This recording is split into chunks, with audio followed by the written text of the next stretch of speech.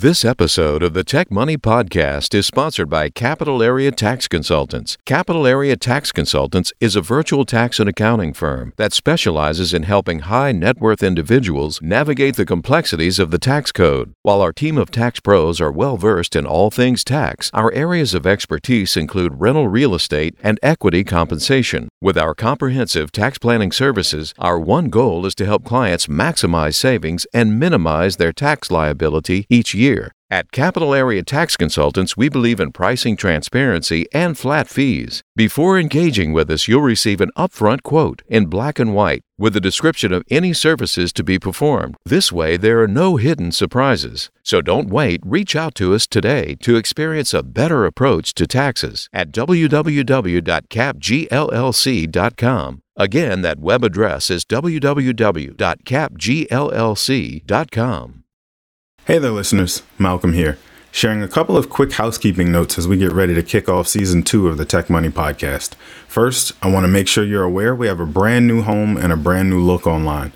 The show now has its own dedicated website with each of the past podcast episodes and blog posts all in one place. That web address is tech-money.com. Again, that's tech-money.com. We welcome your feedback, so feel free to shoot us a note and let us know what you think. And while you're there, be sure to sign up for the Tech Money newsletter. The newsletter is also a new edition that'll be released every Friday afternoon and include our most recent blog posts, podcast episodes, and any interesting news around technology and/or money that we think you'd like to. Also, a quick thank you to our super passionate audience of money nerds. In 2021, our first year of production, we reached over 20,000 downloads. Actually in less than 10 months, but who's counting? Anyone who's ever created a podcast before knows just how big an accomplishment that is, and that couldn't have happened without your support. We also appreciate those of you who have written into the show's email inbox or messaged us via social media, and just as an FYI, the email address has changed too. You can now reach out to us with any questions, comments, or kudos via podcast@tech-money.com. Again, that's podcast@tech-money.com. We look forward to our next listener questions episode where we share some of your favorite emails with the entire listening audience. And if you haven't already, we ask that you keep sharing this show with your friends and colleagues, leave a 5-star rating on your favorite podcast listening app, and also subscribe so that new episodes will show up in your podcast feed automatically. These things will help more people discover this show and help us to expand the community of money nerds even more. Now with that, let's get into the show.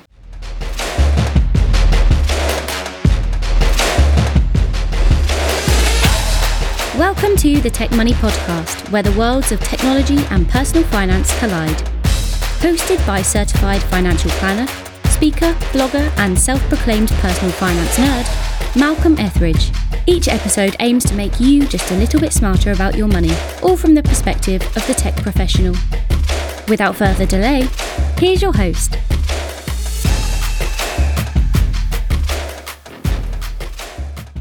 Hey there, listeners. Malcolm here. And on today's show, we're talking startups. More specifically, we're talking about ways to fund your new business venture using the funds in your various retirement savings accounts.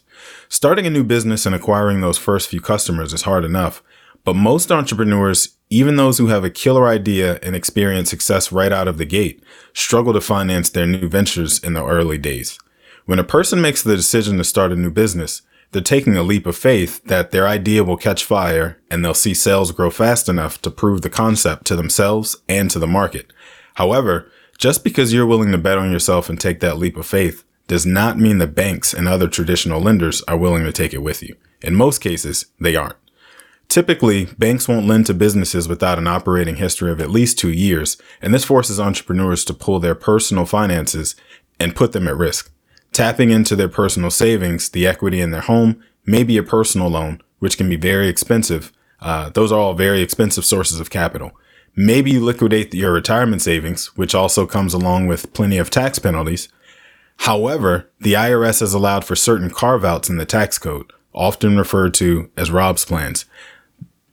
These plans we'll get into a little bit later on in the show, but when executed properly, there are ways for entrepreneurs to invest their retirement savings into a new business venture without incurring taxes, early withdrawal penalties, or loan costs. These transactions can be extremely complicated to execute, which is why it's imperative to work with an experienced and competent provider as well as an attorney familiar with these types of transactions. And since I've never spent a day in anyone's law school class, let alone passed the bar in any state, I thought I better call up someone I know who has for this particular subject. Dahl Link is both an ERISA attorney, well-versed in the intricacies of these types of plans, and she's also a partner at the Washington, D.C.-based law firm, KLB Law Group. Prior to joining, she worked for a number of firms here in D.C. and out on the West Coast after she received her JD from Stanford Law School. So, needless to say, she's very well-versed in the ways these plans work. With that brief introduction, welcome Dahl Link to the Tech Money Podcast. Thank you, Malcolm. I'm happy to be here. Yeah, I appreciate you agreeing to do this. This should be fun. So to get us kicked off here, I breezed through your resume pretty quickly there in my intro. What should I have included? The name of the firm, we've changed our name to KLB Benefits Law Group. So the full name. Did I butcher that one? Well, you said KLB Law Group. It's KLB Benefits Law Group. That's okay. It's a new name. We've only get me straight. It definitely matters. People Googling need the entire the entire name. Yeah, we're a boutique ERISA firm based in Washington, D.C. We also have an attorney in California, and we work in ERISA. We advise on all sorts of types of plans, including these ROBS plans. So you guys still have an attorney out on the West Coast, and I mentioned that you went to Stanford for law school. So what in the world are you doing back here in D.C. when you had that beautiful weather out there on the West Coast and you traded it for not only cold, but also humidity?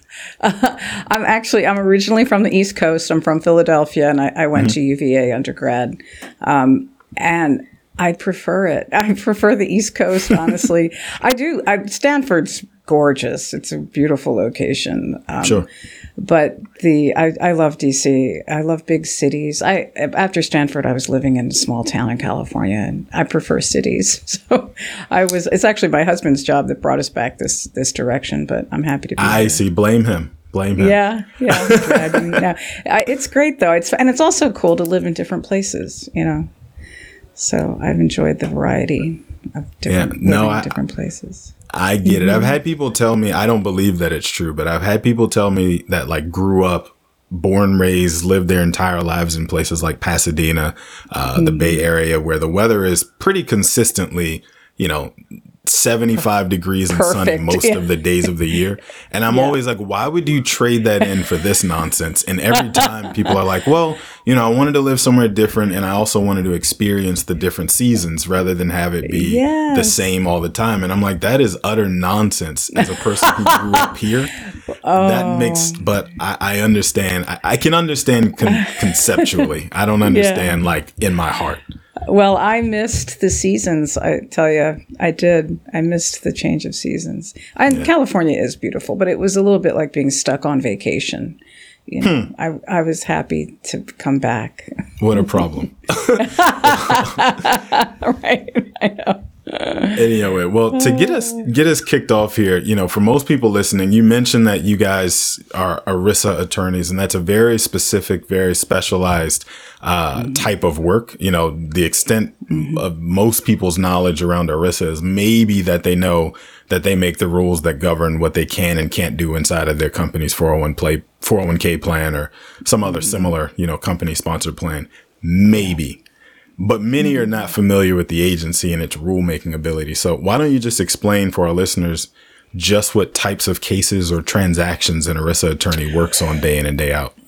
Well, we advise the employers that sponsor the plans, the retirement plans and the medical insurance plans and other kinds of benefit plans. If it's a plan and governed by ERISA, which is most benefits, then there's two government agencies primarily that supervise or deal with the compliance of these plans, and that's the Department of Labor and the Internal Revenue Service.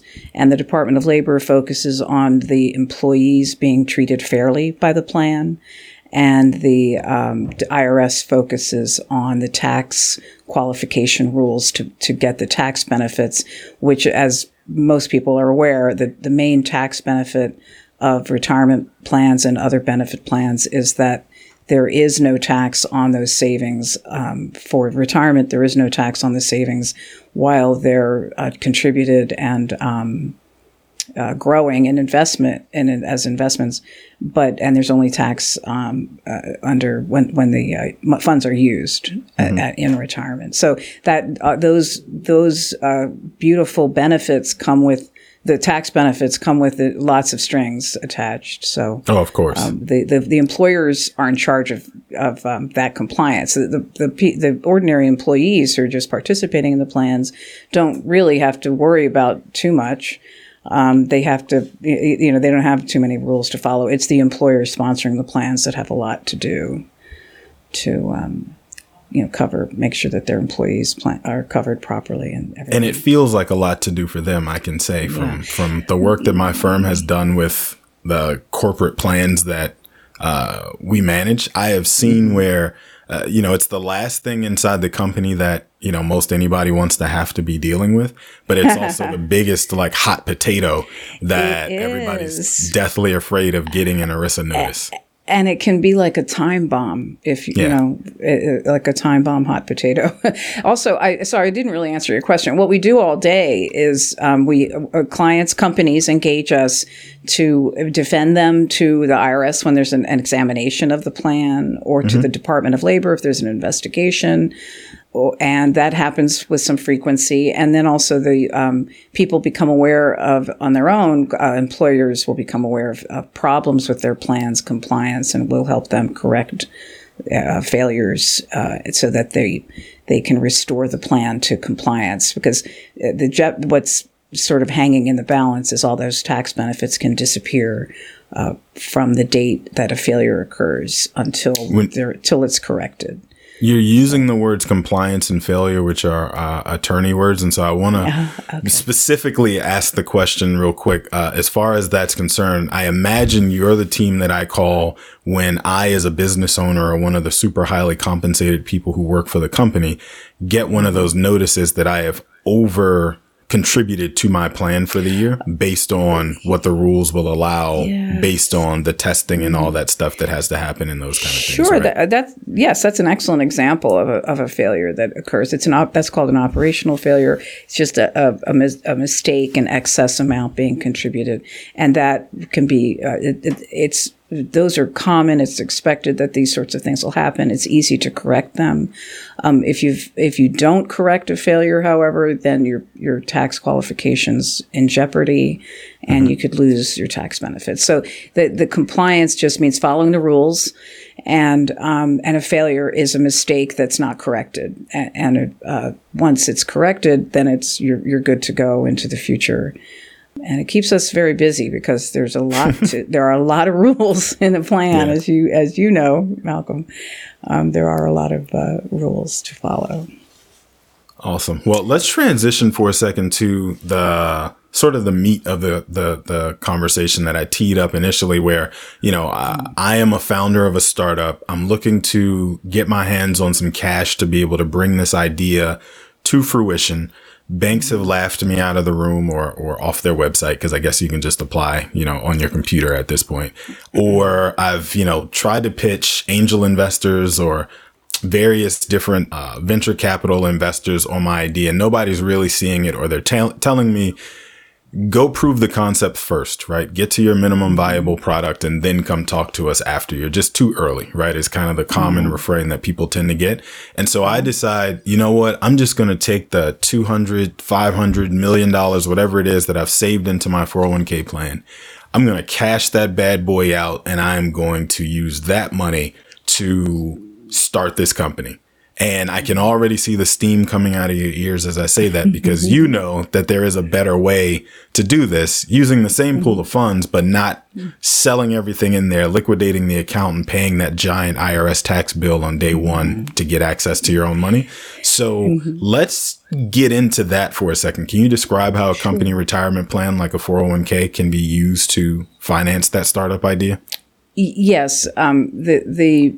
What the basic outline of this, Rob's funding technique, is to establish a C corporation that will be the startup, and that corporation sponsors, adopts, establishes a new retirement plan. And it's a retirement plan that permits the participants to direct their own investments. And then the employees of that company, which is probably at least this one person who's the dreamer, the startup founder, that person needs to be an operating company, as opposed to an investment company.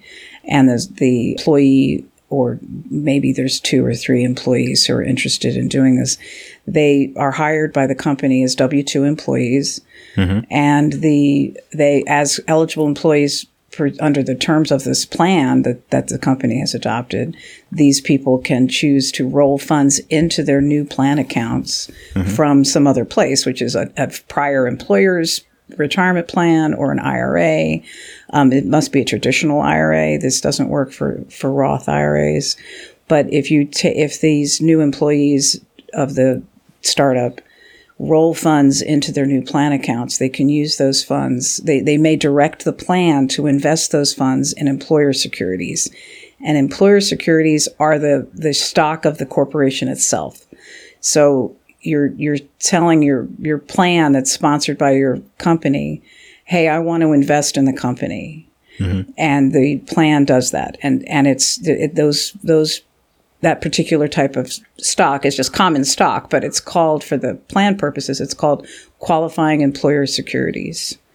And the qualifying employer securities, which I call QES for short, or everybody calls QES for short, those securities are highly regulated, and ordinarily any investment or any transaction between a retirement plan and its company that's sponsoring it would be a prohibited transaction. That's forbidden under the code.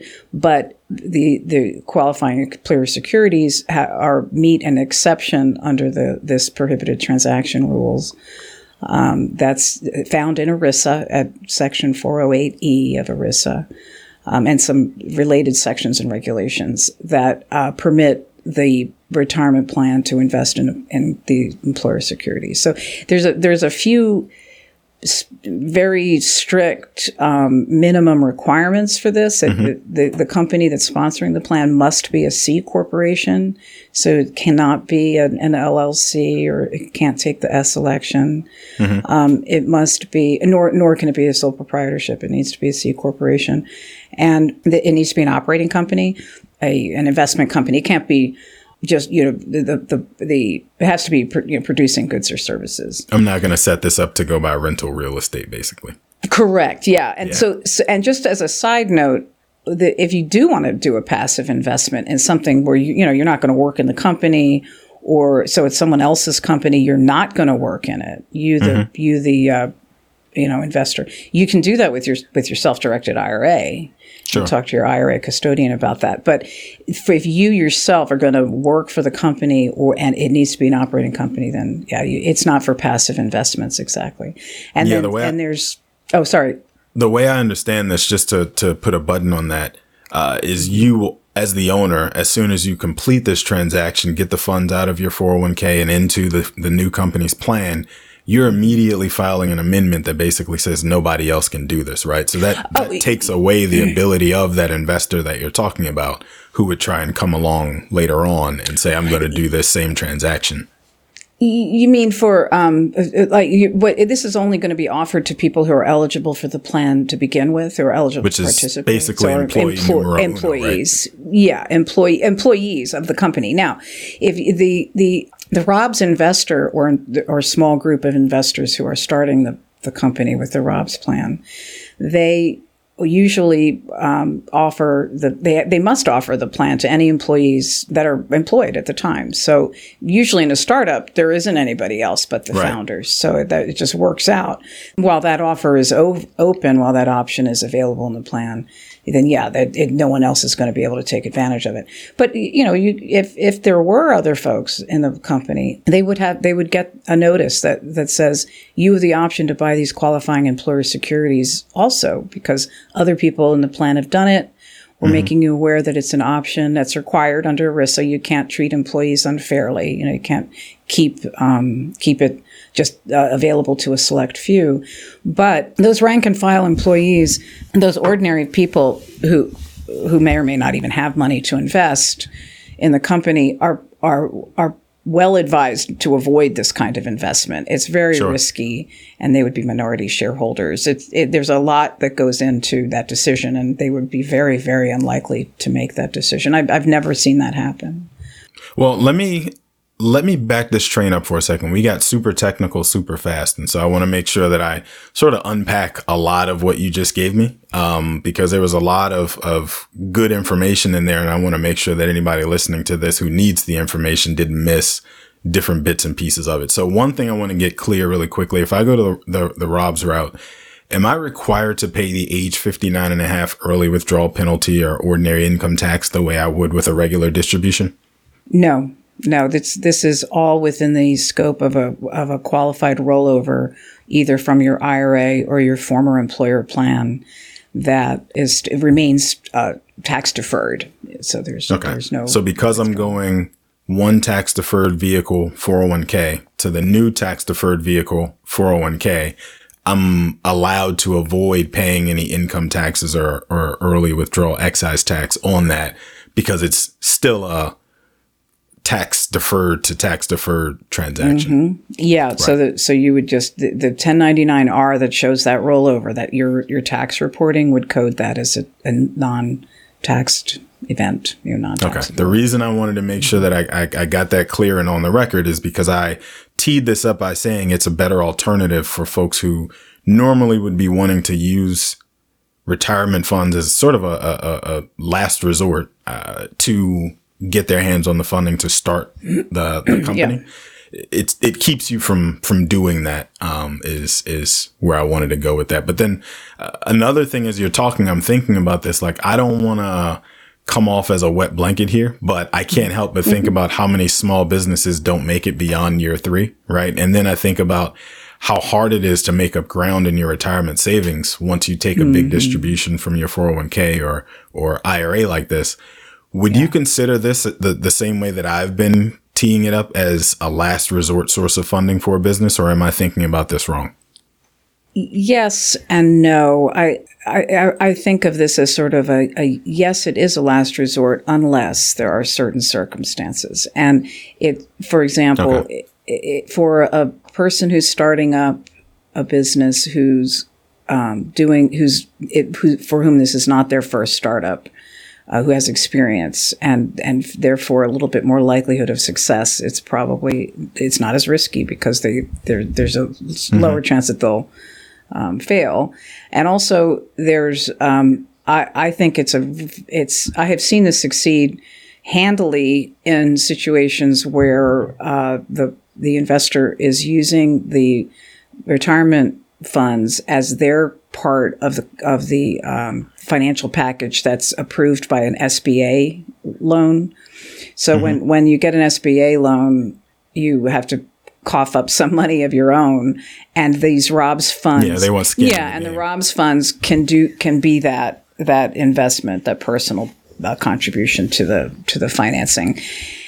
And one other, the reason that the SBA, I mean, I'm not saying that it's a hand, that therefore there's no risk. Of course, you're still risking your retirement savings. Yeah. But the fact that there's a bank, using the SBA program that's approving it, gives a third party that's sort of vetting the whole venture. That gives me comfort that at least somebody, that it's not just wishful thinking on the ROBS owner's part, it's the startup person's part. It's actually been blessed by the whole venture's been approved by a lender.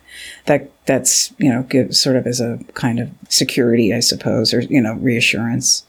But one good thing about it from a personal standpoint, I know it is a huge risk, but it's also true that you're not, because the business entity exists, this is not a sole proprietorship, it's not attached to your personal assets, because it's a separate entity taking the risk, of loss, you have a protection against personal bankruptcy there. You can lose your retirement savings, but you're not going into personal debt.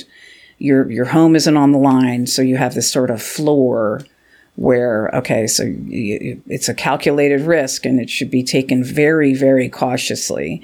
But at least you won't be going into debt, with running up credit cards, for example, like to fund your dream, so to speak.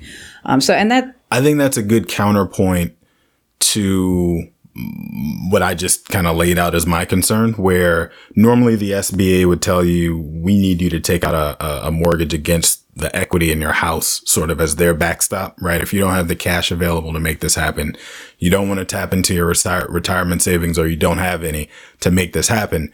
We need you to tap into the equity in your home and put a second mortgage against that property to get that skin in the game, so that we know you're serious and you're really in this for the long haul. And I always just feel like, even if you took, a less than favorable loan from a bank or some other sort of traditional lender, it could be a bit of a drag on revenue to pay it back initially, yes. Right? But at least if your business went under, you'd still have your retirement savings left. But I wasn't thinking about that through the context of the SBA prefers to see me put skin in the game. And the last thing I want to do is compromise the roof over my head. I'd rather it be investment savings, even if they are earmarked for retirement. So maybe you just gave me a different way to think about how this transaction could be valuable. Yeah, I mean, but one sort of note that you alluded to earlier about not being able to make up lost retirement savings is that in most of the ROBS owners that I've met, and I've done hundreds of ROBS transactions, most of them do this in their 40s when they've got enough in their retirement savings to make a different, to make a meaningful contribution, for example, to buy a franchise or something. It's enough that they've saved enough. And, but they're close to they're closer to retirement, so by the time, closer than a 20 something, for example. So by the time, and, they're in the middle of life with all those demands on your finances, kids in school and such. So it's a little bit scary, they're closer to needing that retirement money when they're just at the point when they're thinking about risking it. So it is, again, it's something to be undertaken very, very cautiously. Absolutely. Yeah, there is no startup without risk, right? You're essentially jumping off a cliff and stitching together your parachute at the same time. Yes. So I completely understand. Yes, speaking as a business owner myself, I could not agree more. Yes. Yeah. So answer this one for me. Does it have to be a startup, or can I use this option to give myself a capital infusion into an already existing business too? You can use it in the middle of the life of the company, after it's been established. There's no rule that says that that these shares have to be newly issued, or what's the word, new, for a startup. I call that a midstream ROBS, so you're going along and you need the capital infusion. And in fact, some ROBS owners start out with a ROBS in the beginning and then tap into it again, later. They do another ROBS transaction. So you can do a series of ROBS transactions. And there's just a bunch of rules associated with it. The details are important to avoid, falling afoul of the tax rules here. But it's, it can work. And you just have to be sensitive to the fact that you're, offering, the plan has to be amended to permit it. It has to, again, it must be a C corporation, so you can change the entity type. People have done that. You'd have to change the entity type if it's not a C corporation. And we've had people, recently I did a transaction for a person who bought out her employer by using a ROBS funding, which is very exciting. It was that's a full circle. Yeah, well, it was a $9 million deal, and her retirement savings represented about $1 million of it. So it was that's a very exciting, non-startup version of using ROBS. And talk about betting. Yes. And so it was very exciting, because doing an acquisition or merger with a new company is always exciting from a benefits point of view anyway. So that was a thrilling transaction. to that point, I guess I should say, I have been told that these types of plans are perfect for someone wanting to purchase a franchise. Why is that? I think it's because the franchisors know it exists and they discuss it a lot. The franchise, sellers. And it's true. I mean, why not? You can do it with a franchise. And the other thing is that the amount of money available is sort of a nice fit for a franchise, because most franchises, whatever they run, I'm not even sure. I've worked with many franchisees, but I say they run between $50,000 and $150,000, right? To buy into the franchise, to buy the single franchise. That fits within most people's retirement savings that they've got at the time. What's the word? They're ready to invest in a new company. And franchises are less likely to fail than a non-franchise, I think. So there's, although that's not always true. I've also helped franchises go through the very painful process of unwinding a ROBS due to failure. You can unwind a ROBS at any time, but when you have to do it because the company's going under, it's very, very painful. Yeah. So not specifically anything in the code that makes it more attractive for them. It's just that's the place that I'm going to the conferences. I'm going to the different meetings. My CPA is more familiar with it, all those kind of things. And so that's just the group that's gravitated more toward than anybody else. Yes, it seems to have been. It's okay. Part of the market there. They like to promote this idea. So you mentioned earlier on that the only business, or not the only, one of the businesses that's prohibited from this type of transaction is if you're going to use it for passive investing firms. Are there any other businesses that are excluded from using ROBS funds? No. Any lawful business that's an operating company, that's a C corporation. You said any lawful business, so I'm going to assume that kicks out any marijuana growers. Oh, well, you can actually, that's becoming such a gray area now, isn't it? There are lawyers that specialize in startups for the cannabis industry, we call it. But I'm not one of them, but you can do anything, any business at all. It has to just follow those various rules.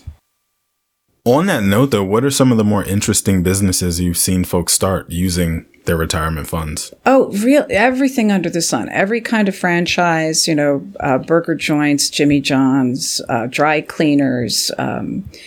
There's a plastic surgery clinic I've had experience with.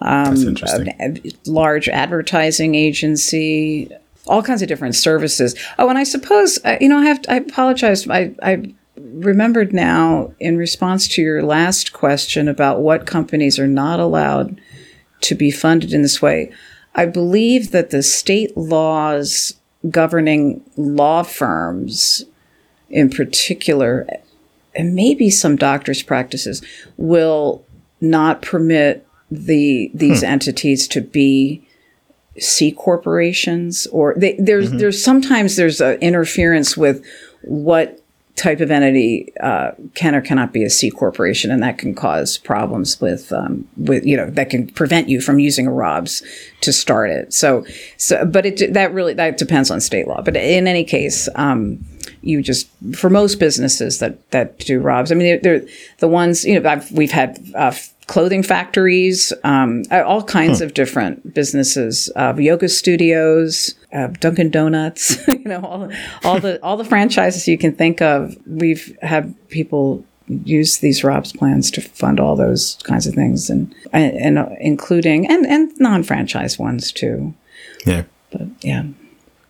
So I'm going to go back real quick to another one of your, where I said we got into the weeds and started getting technical, a couple different terms you were using: prohibited transactions and self-dealing. And the reason those kind of perked my ears up are because, in 2021, there was quite a bit of hubbub, if you will, regarding folks who had figured out, I'm saying folks in air quotes, people will know specifically who I'm referring to, but folks who had figured out ways to get shares of their founder stock into their retirement accounts once upon a time. And, now we're talking, million and $1 billion multi-million and billion-dollar IRA balances in some cases. And the IRS has come out even stronger than before now in taking a hard line against quote unquote prohibited transactions and quote unquote self-dealing. And so can you just explain what those terms mean and how they can actually occur? Yeah. In the context of these plans, the employer-sponsored retirement plans, which is what these ROBS plans are, and this is a big universe, right? These are for all 401k plans, all profit-sharing plans. These are all employer-sponsored retirement plans. So this is distinct from the IRAs.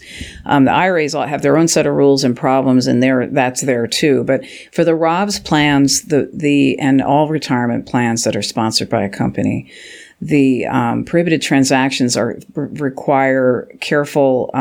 You just have to follow the rules not to do business between have transactions occurring between the plan and the company that's sponsoring the plan, or between the plan and anyone in control of the company. So, for example, the plan couldn't decide that it needed to hire somebody to work for the plan directly who was involved with the company, like a director of the company or a spouse of the director of a company. It couldn't hire the registered investment advisor who's advising the plan on plan investments. It couldn't hire that person from a company that's owned by a director of the company or a relative of a director, that kind of thing. So all those sort of cozy deals, I guess, where it just sounds like, gosh, that person got this money from the plan doing legitimate business, right, for the plan, like whatever it may be. But they got that job because they know somebody in the company who's sponsoring the plan. Like that's not cool. And it is a prohibited transaction. And even the things I do a lot of prohibited transaction work for IRA investors as well as for these retirement plans that are sponsored by companies. And the whole universe of PT the prohibited transaction law can be navigated. You can organize things properly so that you don't commit a prohibited transaction. But with the company-sponsored retirement plans, there's another layer that people often don't think about. That's that you're not allowed, even if you can get around the technical prohibited transaction rules, you can still commit a fiduciary violation by not keeping the plan foremost in conflict of interest. So you need to, you need to preserve the assets of the plan solely for the benefit of the plan participants. Right. So you're not allowed to, even if you can find some way to get around the sort of black letter rules of the prohibited transaction parts of the code, you're not allowed to do something that's preferring or leaning towards something that could maybe become a prohibited transaction. I guess that's the best way to describe it. Is you can't come near doing a prohibited transaction either, and that's a gray area. It's very important for ROBS plans and for all retirement plans to remember the fiduciary rules and that exclusive benefit rule I just mentioned, that you have to keep the plan participants first in your priorities.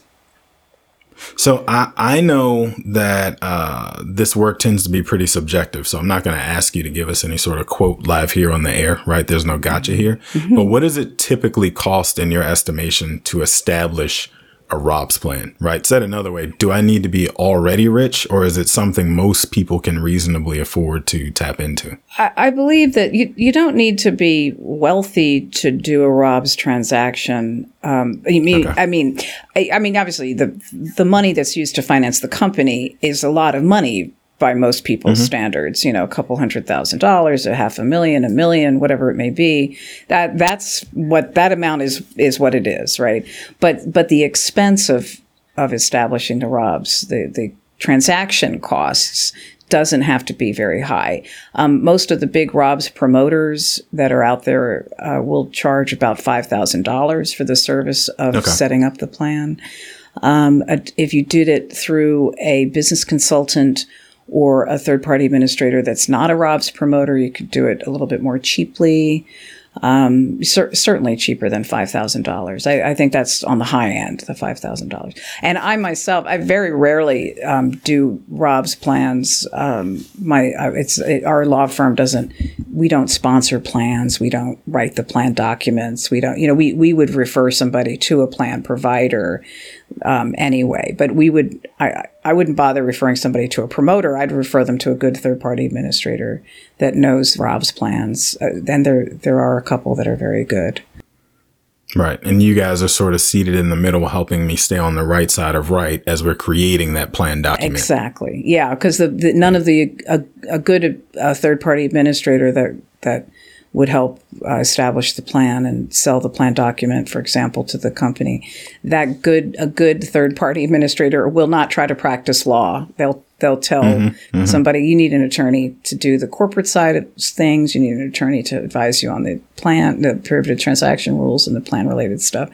But and that's great. There's no particular reason that an attorney has to get involved initially, but it's probably a good idea, at least for a little bit of advice.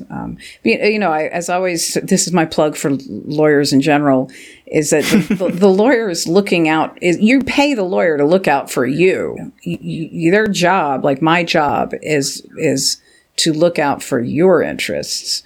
Whereas all the other service providers are providing a service, but they're looking out for their interests. They're protecting their rear ends. They know how to do that, and they just don't they don't need to protect your interests. They provide you a service. It's a contractual arrangement, and that's that. But the lawyer is looking out for you. So I know lots about ROBS things that a new company founder won't know. So I can help sort of look for the pitfalls, avoid the pitfalls. Well, awesome. That's good stuff. Well, thanks, Doll. This was great. Where can people find you if they want to learn more about you and or your firm after this goes live? Our website is www.erisadc.com. That's ERISADC.com.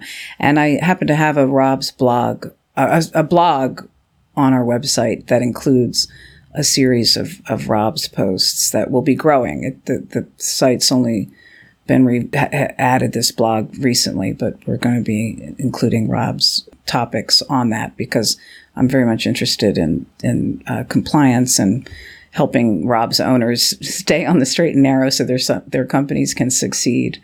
Sure. Well, with that, Eric with an A, why don't you go ahead and close us out, sir? All right. Thank you, Malcolm. And thank you, Doll, so much for being here. In the interest of full disclosure, we think it's important to let the listening audience know that Doll Lank is also a client of the financial planning firm where Malcolm works.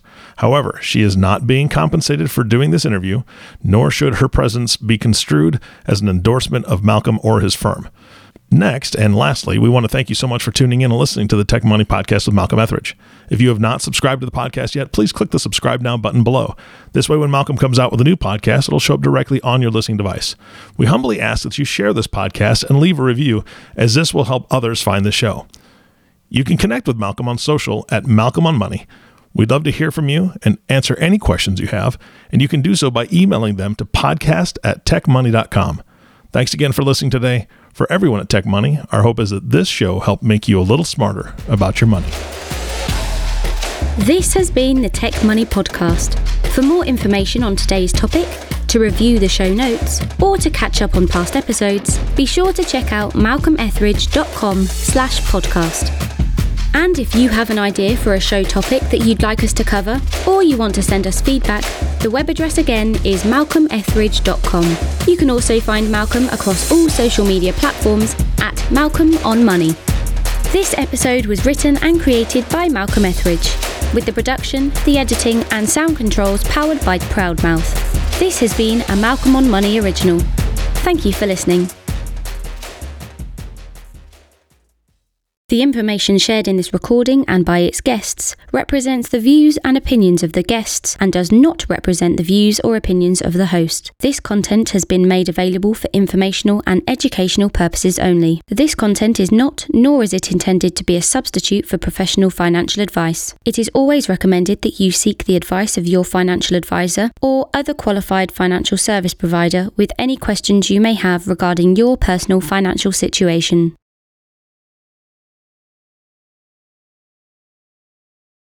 This episode of the Tech Money Podcast is sponsored by Capital Area Tax Consultants. Capital Area Tax Consultants is a virtual tax and accounting firm that specializes in helping high net worth individuals navigate the complexities of the tax code. With our comprehensive tax planning services, our one goal is to help clients maximize savings and minimize their tax liability each year. Our team of certified public accountants and enrolled agents is well versed in the latest tax laws, ensuring that you capitalize on every opportunity for strategic tax optimization. We anticipate changes and keep you up to date on opportunities to potentially reduce your tax bill in the future. With a focus on precision and strategic planning, we are your trusted partner both during tax season and throughout the year. So don't wait. Reach out to us today to experience a better approach to taxes at www.capgllc.com. Again, that web address is www.capgllc.com.